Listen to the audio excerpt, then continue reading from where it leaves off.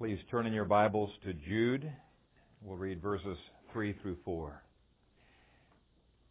Beloved, while I was very diligent to write to you concerning our common salvation, I found it necessary to write to you, exhorting you to contend earnestly for the faith which was once for all delivered to the saints. For certain men have crept in unnoticed, who long ago were marked out for this condemnation, ungodly men who turn the grace of our God into lewdness and deny the only Lord God and our Lord Jesus Christ. Amen. Father God, we thank you for your word, and I pray as we explore some of its themes that our hearts would be strengthened to defend the faith as Jude exhorts us. And we pray that you would anoint my feeble lips, that you would take the weakness of man, and by your power you would exalt your name. We pray it in Christ's name. Amen. You may be seated.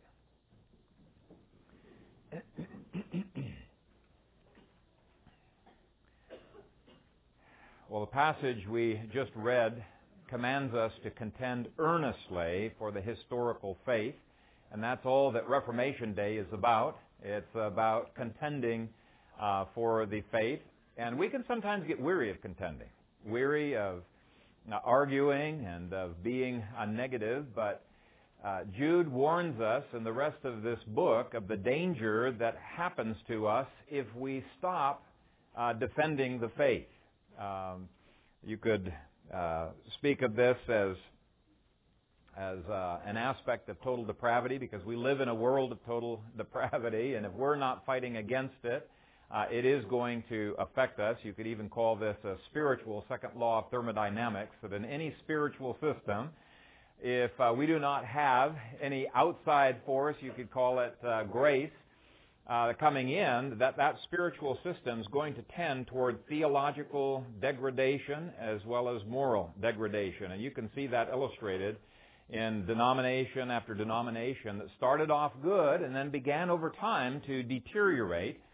And you can also see it in the denominations where God's grace has come in and renewed them. You can think of the Southern Baptists and their fight against liberalism, or the Missouri Synod Lutheran Church, or even the remarkable case of the Worldwide Church of God turning out away from its cultic background. But what has happened in the last 50 to 100 years to the evangelical church is that they have forgotten their roots, and they have gone downhill, and right now are in desperate need of reformation. I think most Reformed leaders would say, yes, we're just about in as much need of reformation today as the church was at the time of Martin Luther. Well, last Wednesday was Reformation Day, and I want to just take 35, 40 minutes or so reminding us of the importance of the little word alone. It is a very important word at the time of the Reformation. But before we do that, let me give you a pop quiz, and you don't have to answer these out loud. I don't want you to embarrass yourselves. But some of these are a little bit trick questions. First question, true or false? The Roman Catholic Church believes in justification by faith. And the answer is true. They do believe in justification by faith. If you read their new catechism or even their old council documents like the Council of Trent, which anathematized us Protestants, they said that they believed in justification by faith. In section 8 of the Council of Trent, it says, man is justified by faith.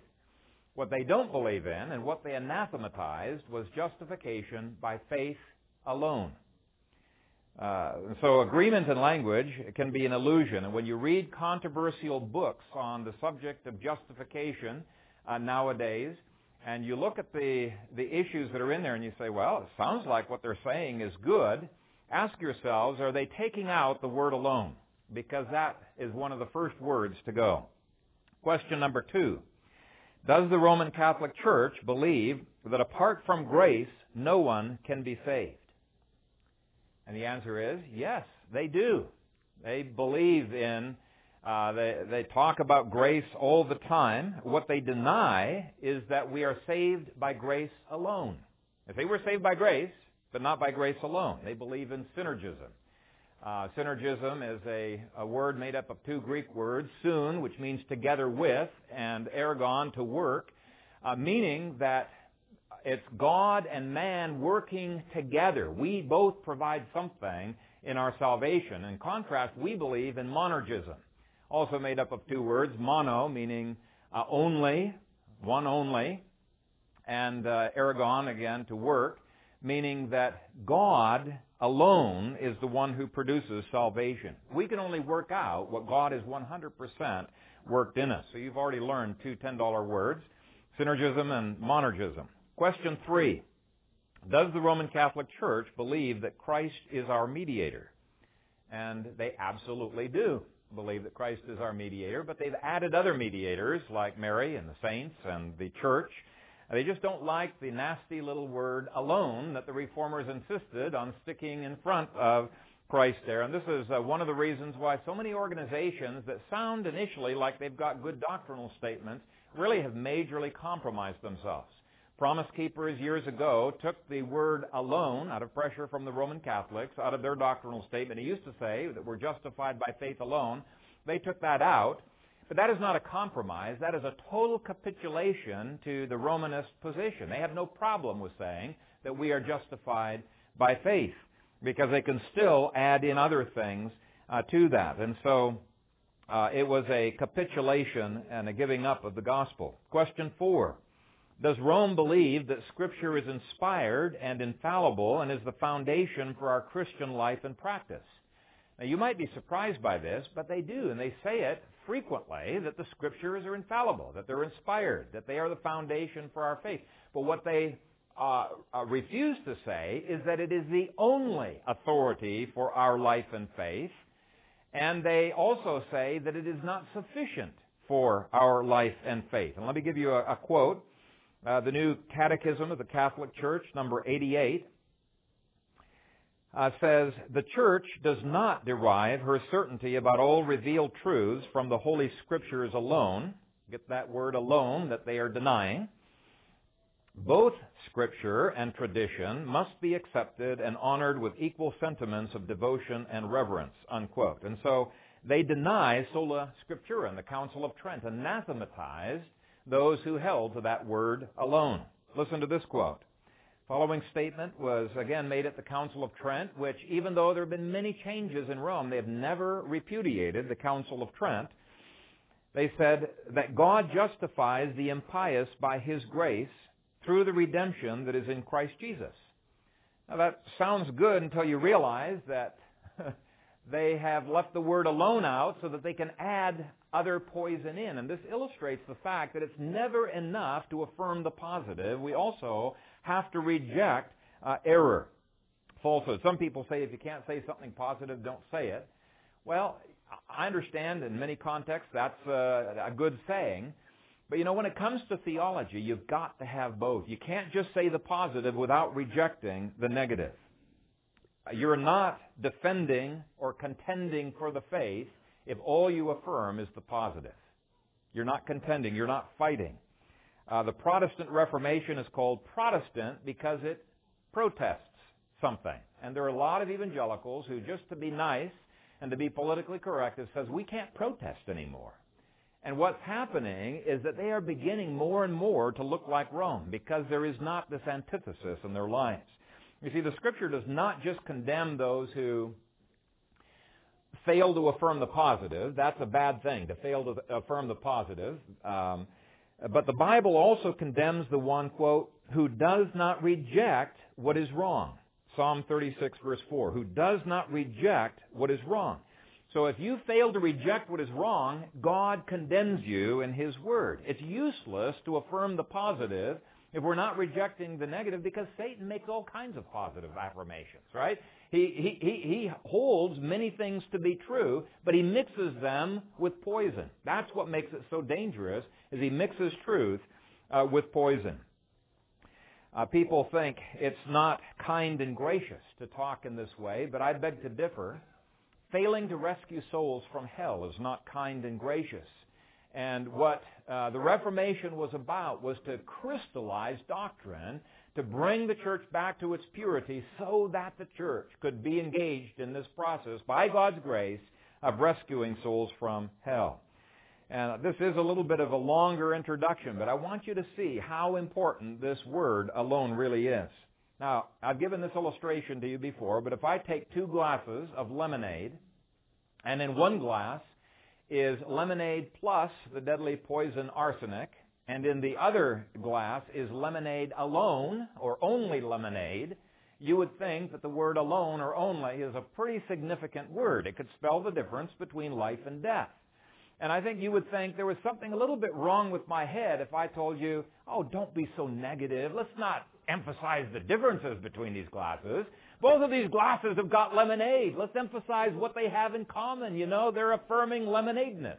No, you would think that is absurd. But that is exactly the absurdity that people engage in when they try to have their feet in both camps and work with Rome. I was shocked at how many evangelical churches a few months ago cooperated, worked right hand in hand in the Luis Palau crusade with Roman Catholic priests who were accepted in there as counselors. Hand in hand. But this is an attitude that's been going on for a long time. Listen to this statement written by evangelicals and Catholics together. We give thanks to God that in recent years many evangelicals and Catholics, ourselves among them, have been able to express a common faith in Christ and so to acknowledge one another as brothers and sisters in Christ. And they go on to outline the points of agreement that they have. Now, I want to clarify here. I'm not saying that Roman Catholics cannot be saved. I know some Roman Catholics who are saved, and I'm encouraging them to get out of the Roman Catholic Church, but they're saved precisely because they do not believe in Roman Catholic doctrine. In fact, what they many times have believed is books that have been published by Protestants and listening to Protestant radio and reading the Bible, which is a good thing. They've been permitted more and more to read the Bible. But this document goes beyond that. They're not just saying there are some people who are saved within the Catholic Church. Here's what they say. These so-called, they say, quote, brothers and sisters in Christ are Catholics who are conscientiously faithful to the teaching of the Catholic Church, unquote. So they're affirming that both of these glasses of lemonade, you can drink from either one and survive quite okay. That's exactly what they're affirming. And now there are even Reformed people who are saying the same thing, and it shocks me. Now, interestingly, an almost identical statement of faith was made during the time of the Reformation, where people wanted Luther to sign on to it. He refused. It's called the Colloquy of Ratisbon, and if you've got any history books, you ought to look it up, because we keep repeating history. We never seem to learn from history, but it's exactly the same things that are going on right now in Omaha and in other areas. The Colloquy of Ratisbon was rejected by Luther as heresy, and he said it wasn't heresy so much for what it said, but from what it left unsaid, and yet still assuming that there was a commonality of faith that both sides had. They said, we both affirm that the Scriptures are our authority, and so we have a common agreement. And the Reformers said, no, we don't. No, we don't. Because when you do not make the Scriptures our only authority for faith and practice, you destroy the authority of God's Word. He said, you have the authority of God's Word plus the authority of tradition, plus the church, plus extra continuing revelation, plus the authority of the Pope. In Matthew 15, Jesus said, you have made the commandment of God of no effect by your tradition. And so those extras that the Pharisees had been adding on, extra authorities, he said, you actually have destroyed the authority of God's Word through those man-made traditions. Well, we can say the same thing to Rome. Rome was not offended with the word Scripture. No, by no means. What they were offended by was the little word sola that they stuck in front of Scripture. That was the offensive word, Scripture alone. And likewise, it wasn't the doctrine of grace that led to the Reformation. Rome has always believed in grace. They believe apart from prevenient grace, you can't do anything, and that grace begins your salvation. It undergirds your salvation. It finishes your salvation. Sometimes Roman Catholics talk more about grace than evangelicals do. But if you start saying sola gratia, grace alone, then you're going to have a fight on your hands, because they do not believe that. It's not enough to say that we are justified by faith. We must contend that justification is received by faith alone, not faith plus works, faith plus the merits of the saints, plus the merits of Mary, plus perseverance, plus satisfaction that you have to make by burning in purgatory for 1,000 years. Nowadays, they're probably kinder and gentler. Maybe you're only going to be there a few months. I don't know. But it's not faith plus. It is faith alone. And so Jude commands us, contend earnestly for the faith once for all delivered to the saints. Don't become weary of fighting simply because some Reformed people have become weary of fighting these battles and saying we ought not to be negative. Let's emphasize the commonality. We desperately, in our age, need a new Reformation. Now let's see what happens when the alones and the onlys of Scripture are taken out. We've already dealt with some of them. But what difference does it make whether or not we believe that Jesus is the only sinless man? This was not one of the 5 solas. They had 5 solas that really summarized everything. This logically flows out of it. But this was really an important only. If you read Martin Luther's book, The Bondage of the Will, some of them have the introductions in there where they have quotes from the various reformers saying this was the linchpin. This was the key book that undergirded everything in the Reformation, because if you once adopt the total depravity of man and the total sovereignty of God, everything else in the Reformation falls together. And so it was very, very important to them. But the Catholic Church denied that man was totally depraved and every part of his faculty affected negatively and adversely and away from God, and they denied that every person was totally depraved, depraved at all, even polluted by sin. Catholic Catechism affirms that Mary was conceived completely free, not only of the stain of original sin, but from original sin itself, and throughout the entirety of her life, from conception to the time of her death, she was kept completely free from all sinful motives, thoughts, words, and actions. She was perfect. And they're quite forthright in saying that. Now, some Roman Catholics have assumed the same for John the Baptist, because they say the Scripture says he was filled with the Holy Spirit from his mother's womb. And because of their semi-Pelagian view of human nature, they've been almost forced to say, well, maybe he was kept perfect as well. But that's not official Roman Catholic doctrine. The Immaculate Conception of Mary is. Here's an example. This is from the Catechism on the Immaculate Conception of Mary. The most blessed Virgin Mary was, from the first moment of her conception, by a singular grace and privilege of Almighty God, and by virtue of the merits of Jesus Christ, Savior of the human race, preserved immune from all stain of original sin. The fathers of the Eastern tradition call the Mother of God the All-Holy, Parnagia, and celebrate her as free from any stain of sin, as though fashioned by the Holy Spirit and formed as a new creature. By the grace of God, Mary remained free of every personal sin her whole life long. And so they say that her creation was very similar to the creation of Jesus. Let's test this against the Scripture. Revelation 15 verse 4 says, "Who shall not fear you, O Lord, and glorify your name? For you alone are holy."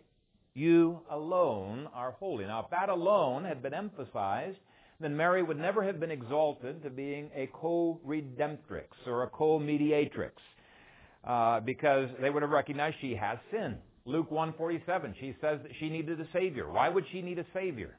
It's because she has sins and needs to be saved from those sins, just like everyone else. Revelation says to God, "You alone are holy." Christ in Mark 10, verse 18 says, "No one is good except God alone."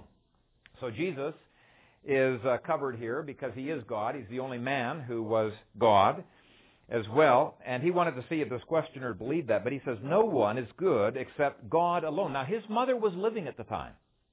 Okay, Mary was living at the time. So Jesus must have indicated that Mary herself was tainted by sin. Psalm 14, verse 3. "They have all turned aside. They have together become corrupt. There is none who does good, no, not one." And then Paul quoted that, repeated it in the New Testament, so it must continue to be true. 1 Samuel 2, verse 2. "No one is holy like the Lord, for there is none beside you." Now, if God alone is holy, and if man cannot contribute anything that is not stained by sin, then that means that our salvation is 100% of God. Some people have assumed, in fact, I've read in books illustrations of this, that God has built the bridge of salvation most of the way over the Grand Canyon, but we have to supply just a little bit on this side. We have to build a little of the ways out into the bridge. Now consider this. If everything that we do is tainted by sin, that means any timbers that we supply for that bridge out of our lives are going to be rotten timbers, and when we walk on them, they're going to let us down. They're going to destroy us. We're going to fall to perdition. And so this is why the Scripture indicates that God must grant repentance to the Gentiles. Why? Our repentance would be a defiled repentance. God must give the gift of faith. Over and over, faith is called a gift. Why? Any faith we would bring, and you can check last few verses of John 2, and you can see the faith that God had not given. It was not a saving faith. Any faith we would provide would be rotten timbers. And there are many implications for this. Obviously for salvation there are, but even for ourselves, we need to think about from this perspective. God wants us to take our eyes off of ourselves and to put them on the Lord Jesus Christ, who is the author and finisher of our faith. Too many times, even we Protestants wonder, did I believe well enough? Did I repent well enough? We have a faith in our faith. Our eyes are on our timbers, as it were. Whereas God says, no, it's something, if there is genuine faith, it's going to be a faith in Christ. Not a faith in faith, but a faith in Christ. So we have to ask ourselves, am I looking at the timbers that I am supplying, or am I looking completely to the Lord Jesus Christ? Now this obviously factors into the last sola that we're going to look at in a moment, that only God gets the glory. But let's move on to one of the 5 solas that I love to preach on, one of the most famous ones from the Reformation, and that is sola scriptura, Scripture alone. Turn with me to James chapter 4 and verse 12. Rome gave authority to the Pope, to councils, and to priests that went beyond the Scripture. In fact, it went way, way beyond the Scripture. But in James 4, verse 12, he says, there is one lawgiver. 14 of my translations have it, there is only one lawgiver who is able to save and to destroy. Who are you to judge another? It's not enough to say that God is a lawgiver, because, he is a lawgiver. Protestants and Roman Catholics could agree on that. But we have got to use the exclusive word one. There is one lawgiver, or as some translations have it, there is only one lawgiver. It may seem like an innocent thing to add to the Scripture rules like don't drink, don't smoke, don't wear lipstick, all of the different rules that are out there. And the Pharisees had a lot of these different little rules, and they said, what's the harm of this? We're just trying to fence in the law, keep people from getting too close to sinning. But Jesus said when they added all of these rules, they were actually making void the law of God. It was destroying the authority of God's law. And so to in verse 11, we could apply this to politicians who think that they can ignore God's laws for the state and make their own laws. And God says, no, there is only one lawgiver. To sessions who make rules that are binding the consciences of people, we need to say, no, there is only one lawgiver. It's not just Roman Catholics at the time of Luther who bound men's consciences. Protestants are doing it as well. Turn with me to 1 Corinthians 4. In fact, this is, I think, a very important passage. 1 Corinthians chapter 4 and verse 6. And this passage here clarifies by indicating that sola scriptura is compromised when the church goes beyond anything in the Scripture. Now, this is pretty radical stuff I'm going to be getting into here, and I want you to hear me out. 1 Corinthians 4, verse 6. Now these things, brethren, I have figuratively transferred to myself and Apollos for your sakes, that you may learn in us not to think beyond what is written, that none of you may be puffed up on behalf of one against another. Now I want you to especially notice that phrase, that you may learn in us not to think beyond what is written. It is sola scriptura, Scripture alone, which must govern our theology and our conduct. The Reformers wanted to have the Word, the whole Word, and nothing but the Word. It was not just an academic pursuit. It was something that transformed Europe and later transformed other countries. They thought like this: if we cannot think beyond what is written, all our axioms have to come from the Bible. We need to take our economics from the Bible. Every axiom of economics is in the Bible, at least true economics is. And when they took that, it transformed these Reformation-oriented countries.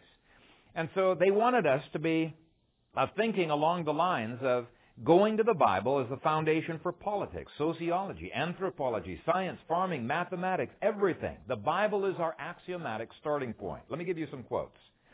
The reformer John Wycliffe said, "All law, all philosophy, all ethics are in Scripture. In Holy Scripture is all truth." Now, he's not saying that the Bible is a textbook in the modern sense of the word textbook that we think about, but he was saying that just as all mathematical principles flow from certain axioms that are out there, and you build the entire system of mathematics from that, so every axiom that is needed for every area of life needs to be in the Scripture and needs to come from the Scripture. And so that means that every little detail of the Bible is important. Calvin wrote, "I call that knowledge not what is innate in man, nor what is by diligence acquired, but is what is revealed to us in the law and the prophets." Here's what Luther said about Scripture: "In itself is most certain, most easily understood, most plain, is its own interpreter, approving, judging, and illuminating all the statements of men, of all men. Therefore, nothing except the divine words are to be the first principles." First principles is a synonym for axioms. So he said they're to be the first principles for Christians. "All human words are conclusions drawn from them and must be brought back to them and approved by them." That was the Reformation principle. It got watered down some later on, but that was the Reformation principle. The Bible provides the axioms or the starting points or the presuppositions for absolutely every area of thought, of research, of planning, of teaching, on which we should base them, test them, evaluate them. God doesn't say that the Bible is true. You know, if we say, okay, the Bible is true, that would imply our minds are judging, our minds are the standard, and we've come to the conclusion, okay, the Bible is true, but we're the standard by which it's judged. The Bible says, "Thy word is truth." That's different. Truth is a standard by which all other truth claims are judged. That's the way we need to approach the Scripture. Anything else is theory. But what comes from the axioms of the Scripture, that can be said to be truth. Well, if that's the case, then the implications are just enormous. One implication is that the Scriptures have to be sufficient for life and practice. And that's exactly what 2 Peter 1 says. It says, "The Scriptures have given to us all things that pertain to life and godliness." At the upcoming Providential History Fair, I hope to show that people who were convinced by this fact from the 500s even through into the 1000s AD, people who were convinced by this fact and sought to reason from the Scriptures spawned an incredible technology revolution, and we're going to be seeing the specific ways in which it impacted their thinking. Paul said that the guidelines for life are so clearly laid out in the Bible. 2 Timothy 3:16 says that the Scriptures are sufficient to make the man of God complete, thoroughly equipped for every good work. So here's the question. Why do we need a Reformation today? I would say it's because evangelicals like Alan Johnson deny that it is sufficient for every good work. They explicitly deny it. He says, "Therefore, an evangelical ethic will never be merely a biblical ethic." That's a jettisoning of alone. It will never be merely a biblical ethic. Not all moral obligation is rooted in Scripture. Evangelicals must come to grips with this more complete understanding of the Christian ethic, especially in the area of social ethics. Norman Geisler agrees with that. Chuck Colson agrees with that. Now, when these people agree with that, they're not saying that the Bible does not have a sufficient standard. It is because they are ashamed of the standard that the Scripture sets up for social ethics and for other areas of life. But if we take the word only or alone away from Scripture, we're affirming no more than Rome does. We just have a different kind of compromise. We're just different kinds of compromisers than Rome was. And the statement on Scripture by evangelicals and Catholics today, sure, it sounds nice on the surface, but it's a travesty in the face of all of the alternative competing authorities that have been emerging in the evangelical church and the emerging church and in other areas. Without only, everything is up for grabs. Here's my question. Where do you go for your starting points, for your presuppositions, for your axioms? Those are all just synonyms for the same thing. If you've done much study of how every axiom for mathematics, for example, is in the Bible and how you build a system, you build your theorems and everything from that, you recognize that every jot and tittle of the Scripture is important. Because you may have wondered, why did the Scripture repeat that in that strange way? Just for a narrative, you wouldn't think it would do that. And it's worded kind of funny. But then when you begin diving in and looking for axioms, you realize, wow, it was perfectly written. That was exactly what was needed. And if you jettison the book of Numbers or you jettison the book of First Chronicles, you're going to be in a heap of trouble because there's all kinds of presuppositions needed for various disciplines that you won't find elsewhere in the Bible. Man shall not live by bread alone, what did Jesus say? But by every word that proceeds out of the mouth of God. It's so important, and we need to do much more developing of this. Leslie Flynn tells of a lady who was traveling in Europe, and she saw a bracelet that she thought was just irresistible. She sent her husband a cable saying, "Have found wonderful bracelet, price $75,000. May I buy it?" Her husband promptly wired her back and said, "No, price too high." But the cable operator left out the comma, and so it said, "No price too high." And she bought it. Just a little comma. You wouldn't think it would make a big difference, but it made a world of difference, in this case, much to the husband's chagrin. But that is true of all of the words. Paul makes a big point about a single letter. Letters, words, tenses of verbs, all of those things are so important in the Scripture. God has crafted this so that it would be a Word of God entirely fitted for what we need. Even the little word alone is so important. Jesus said, "Man shall not live by bread alone, but by every word that proceeds out of the mouth of God." Matthew 4, verse 4. Deuteronomy 5:32. "Therefore you shall be careful to do as the Lord your God has commanded you. You shall not turn aside to the right hand or to the left." Scripture alone. Let's defend it. Let's contend for it. Deuteronomy 32:47 says your life depends upon it.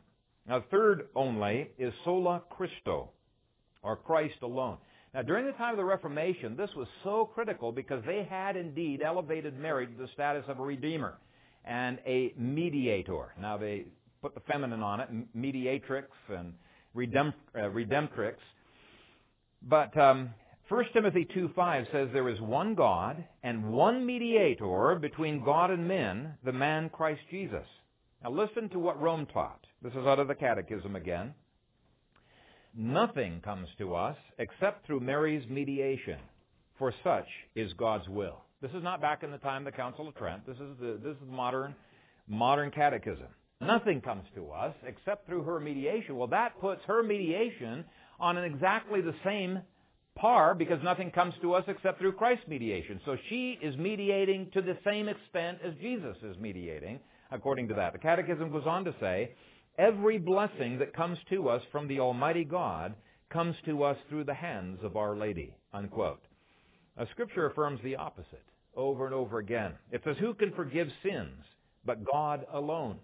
Now, in contrast, Rome teaches Christ empowered Catholic priests not merely to announce that sins were forgiven, but actually to forgive sins. Now, we rightly reject that as Protestants, but let's point the finger at ourselves because there's lots of ways in which we deny the sufficiency of Christ. In fact, that's the title of a great book I recommend you get by John MacArthur. He's a Baptist writer, but Our Sufficiency in Christ, and he's written several other articles and books. One of them is Ashamed of the Gospel, showing various ways in which we as Protestants are compromising this doctrine of the sufficiency of Christ. But anyway, if you are united to Christ, Ephesians 1 says, You've already been blessed with every spiritual blessing in the heavenly places in Christ Jesus. Ephesians 2 says you're seated with Him. You're reigning with Him. You're not a pauper. You're kings and you're priests, and we shouldn't act like paupers. And one of the reasons that Rome crafted all of these prayers to Mary and to the various saints is because they did not feel like they were worthy enough to approach unto Christ. Christ was so perfect they had to have some other mediators. Pope Leo XIII said, "Just as no one can approach the highest Father except through the Son, so no one can approach Christ except through His mother." But then there was a problem. She's perfect too. And so they felt unworthy to approach to Mary, and so they had to pray to saints and to non-saints and to dead family members. And before you knew it, you had this whole slew of mediators that mediated between you and God, a whole hierarchy. Now the Scripture affirms in contrast in Hebrews 4 that we can come boldly to the throne of grace through Christ. That's the only mediator that the Scripture knows of, through Christ. Now again, we could apply this to salvation in many different areas, but one application I would make is, do you have a personal relationship with the Lord Jesus Christ? Do you have a personal relationship with the Father through Christ? There's a lot of Protestants whose relationship to the Father is every bit as formal and distant as the Roman Catholics are. Sure, they can have joy in maybe a worship service like this, but it's a contagious joy that they get by association with others. But you get them all alone between just them and God, and their relationship is as dry as dust. God says it shouldn't be that way. Christ has provided for us access to the Father. There's many ways in which we can substitute mediators. Phil Kaiser is not a mediator for you. Your parents are not mediators. God wants each one of us to go boldly, directly to the throne of the Father through the Lord Jesus Christ, and to have confidence when we do that. Okay, there's another sola fide, which is faith alone. Rome long ago affirmed this: without faith, no one has ever attained justification. So Evangelicals and Catholics Together document is not affirming anything new when it says this: we affirm together that we are justified by grace through faith. That's no advancement over the Council of Trent. You know, this is nothing, no changes whatsoever. They're conceding nothing. And Paul says that is another gospel if that is as far as we go. Romans 4 insists we are justified by faith apart from works. And to claim that we have the same gospel as Rome does is nothing short of deceitful. At the Council of Trent, Rome said in Canon 9, if anyone saith that by faith alone the impious is justified, let him be anathema. Anathema means let him be cursed, let him be sent to hell. This is the great gulf that lies between Rome and the true faith. It's that word alone. And so Paul pronounces an anathema against Rome. Rome pronounces an anathema against Paul. Whose anathema are you going to be afraid of? I'd be afraid of Paul's anathema. I'm not going to be worried about their anathema. They're contradicting Paul. Here's what Paul says. God imputes righteousness apart from works. A man is not justified by the works of the law, but by faith in Jesus Christ. But even if we, or an angel from heaven, preach any other gospel to you than what we have preached to you, let him be accursed. That's the Greek word anathema. Let him be anathema.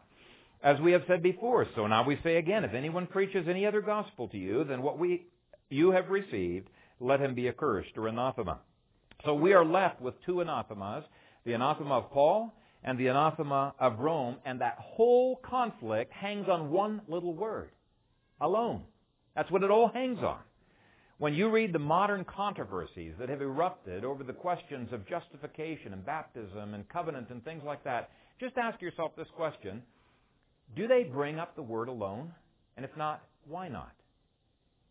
It's a scary thing when you think about fiddling with such an important doctrine as justification by faith. There is a glaring hole in modern theology, and it's got to be patched, or the floodwaters are going to eventually sweep away the liberties that we have enjoyed in Christ. Another only that the Reformation reintroduced was that we must worship God alone, or only God. In Matthew 4, verse 10, Jesus said, away with you, Satan, for it is written, you shall worship the Lord your God, and him only you shall serve. Now the Romanists have managed to ignore that command, And the way that they have done it is by redefining what worship means. And they've come up with 3 clever Latin terms that make distinctions amongst worship. They say that we can have dulia worship of the saints, hyperdulia worship of Mary, but we may only have latria worship of God. So don't ever have latria worship for the saints or for Mary, but there's 3 different kinds of worship. Well, very clever distinctions, but you won't find them in the Bible. And I challenge you to look at Roman Catholic liturgy and see if you can make those distinctions any sense in their liturgy. I challenge you. You will not find any distinctions between latria, dulia, and hyperdulia. Let me give you an example. See, I'm going to read you a little prayer that's a very famous prayer near the time of death. And see if you can see any distinction between latria, dulia, and hyperdulia for the worship of Jesus, Joseph, and Mary. Here's what it says. Jesus, Joseph, Mary, I give you my heart and soul. Jesus, Joseph, Mary, assist me in my last agony. Jesus, Joseph, Mary, I breathe my soul to you in peace. It's exactly the same liturgy for all 3 persons. Hundreds of prayers that are written to Mary and to the saints and even to the popes show the idolatry of this wicked system. The following blasphemous words were said to Pope Innocent X when he was coronated. Most holy and blessed Father, head of the church, ruler of the world, to whom the keys of the kingdom of heaven are committed, whom the angels in heaven adore, and the gates of hell fear, and all the world adores, we especially venerate, worship, and adore thee. That's blasphemous. And I don't bring this up to be mean-spirited. I bring it up to warn the faithful that we ought not to give credit to Rome for what it does not deserve. There are so many people who are opening their arms, as it were, but the confession calls her a synagogue of Satan and the Antichrist. We ought not to call her a true church of Jesus Christ, contrary to what Doug Wilson says in his tapes. She is the synagogue of Satan, Antichrist, and Protestants have no business being a part of things like the Billy Graham Crusade or the Louis Palau Crusade that works hand in hand with priests. If I was a counselor there'd be a priest right there ministering to people willy-nilly. There can be no working together along those lines.